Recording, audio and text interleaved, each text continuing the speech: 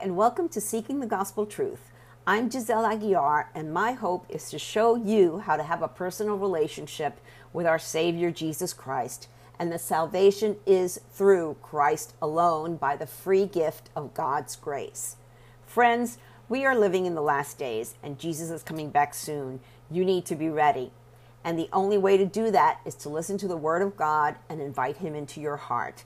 I pray that as you hear this message, it will encourage you to read the Bible for yourself. Seek the truth.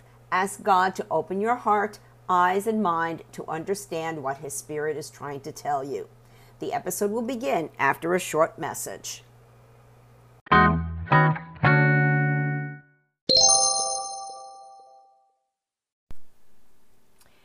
Are you just noise in the world, or is God's love in what you say?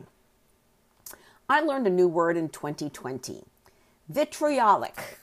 My dictionary app defines it as filled with bitter criticism or malice, like vitriolic attacks on the politicians. Simply put, it's mean, angry, hateful, insulting, rude responses and comments on social media or elsewhere publicly, because we no longer respect other people's opinions. We see a post on social media and immediately, instantly we respond or comment with an angry or insulting outburst. 1 Corinthians chapter 13 is one that I usually skip over because it's known as the love chapter, quoted at weddings. That's the problem. Instead, let's drill down on it and grasp what the Apostle Paul is trying to tell the church in Corinth and us today. 1 Corinthians 13, Paul writes, "If I could speak all the languages of earth and of angels, but didn't love others, I would only be a noisy gong or clanging cymbal. If I had the gift of prophecy, and if I understood all of God's secret plans and possessed all knowledge, and if I had such faith that I could move mountains, but didn't love others, I would be nothing. If I gave everything I have to the poor and even sacrificed my body, I could boast about it. But if I didn't love others, I would have gained nothing. Love is patient and kind. Love is not jealous or boastful or proud or rude. Love is not rude. Does not demand its own way. It's not irritable. It keeps no record of being wronged. It does not rejoice about injustice, but rejoices whenever the truth wins out. Love never gives up, never loses faith, is always hopeful, and endures through every circumstance. Prophecy and speaking in unknown languages and special knowledge will become useless, but love will last forever. Now our knowledge is partial and incomplete, and even the gift of prophecy reveals only part of the whole picture. But when the time of perfection comes, these partial things will become useless. When I was a child, I spoke and thought and reasoned as a child. But when I grew up, I put away childish things. Now we see things imperfectly, like puzzling reflections in a mirror. But then we will see everything with perfect clarity. All that I know now is partial and incomplete. But then I will know everything completely, just as God now knows me completely. 3 things will last forever: faith, hope, and love. And the greatest of these is love. That is a powerful chapter. So are you a noisy gong, or do you respond with love? Jesus said in John 13, 24-35, and he said this in a lot of other places. So now I am giving you a new commandment. Love each other. Just as I have loved you, you should love each other. Your love for one another will prove to the world that you are my disciples. He also said in Matthew 5, 43-44, You have heard the law that says love your neighbor and hate your enemy. But I say love your enemies. Pray for those who persecute you. So do you? Do you pray for those who persecute you? Do you pray for those who disagree with you, belong to another political party, are of a different race, ethnicity, age, religion, state, country, even a different part of town? Do you pray for those who have insulted you or someone you love, have hurt you or someone you love, are not as educated as you, whatever? We need to grow up. There was a time when we were young and stupid and didn't know better. However, we are grown-ups. We need to put away childish things. There are many times when I start to respond to a tweet or a post and the Holy Spirit stops me. Think, is what you're going to say helpful? Is it filled with love and respect? Will it bring glory to God? Or are you ready to put that person down? Yes, they are an idiot and they're stupid, but you don't have to say it in public. We wouldn't say it to them if we were face to face, would we? Probably not. We'd get punched and start a fight. Then why say it on social media? Is it because we're more anonymous? I like what several Christian pastors say. They won't respond to comments and criticisms from people who don't have their real name and picture on their social media profiles.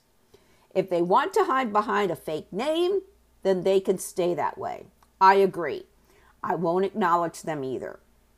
Arguing gets you nowhere. You're not going to change their mind, and they're not going to change your mind. So arguing is useless. Life's too short. Why spend it arguing? Don't you have anything better to do? Anything more constructive? Seeing things imperfectly. Verse 12 in 1 Corinthians 13 is important. Paul writes, "Now we see things imperfectly, like puzzling reflections in a mirror. But then we will see everything with perfect clarity. All that I know now is partial and incomplete, but then I will know everything completely, just as God now knows me completely." Pastor Sandy Adams said something interesting in the Through the Word lesson for this chapter. And Through the Word is that free Bible app that I recommend that you download and read it every day, use it every day. It's free. So he writes, quote, "The Bible tells us all we need to know, but it doesn't tell us all there is to know. That's why it's not what's perfect or complete," unquote. Heaven is the only place where we and everything around us will be complete. That's the then Paul refers to here. And then in verse 13, 3 things will last forever: faith, hope, and love. And the greatest of these is love. Everything that we see around us in this world will disappear. But 3 things will last forever: faith, hope, and love. And the greatest of these is love. Certainly, we are not expected to agree with everyone, nor like everyone. We're expected to respect everyone as human beings. We're part of the human race, created by God in His image. So what does it take to put love first? It takes having Jesus in your heart. If you're not sure, if you've never invited Jesus into your heart, I invite you to do that right now. If you don't know how to do that, if you don't know what to say, there's a prayer in the show notes, or you can click on over to my blog, which is a link in the show notes, and I have a link at the top that says how to invite Jesus into your heart. And I also embedded a couple of song videos that I was reminded of from back in the oldie days. And it's funny because we used to sing these songs in folk masses in the Catholic church that I attended in high school. One is Jackie DeShannon, "What the World Needs Now Is Love, Sweet Love." And then the other one is the Youngbloods, "Everybody Get Together." So it'll take you back. For those who've never heard it before, I'm sure you'll get the songs. But that's it. What the world needs now is love, sweet love. And everybody get together, try to love one another right now. That's what we need right now. Soli Deo Gloria. To God alone be the glory.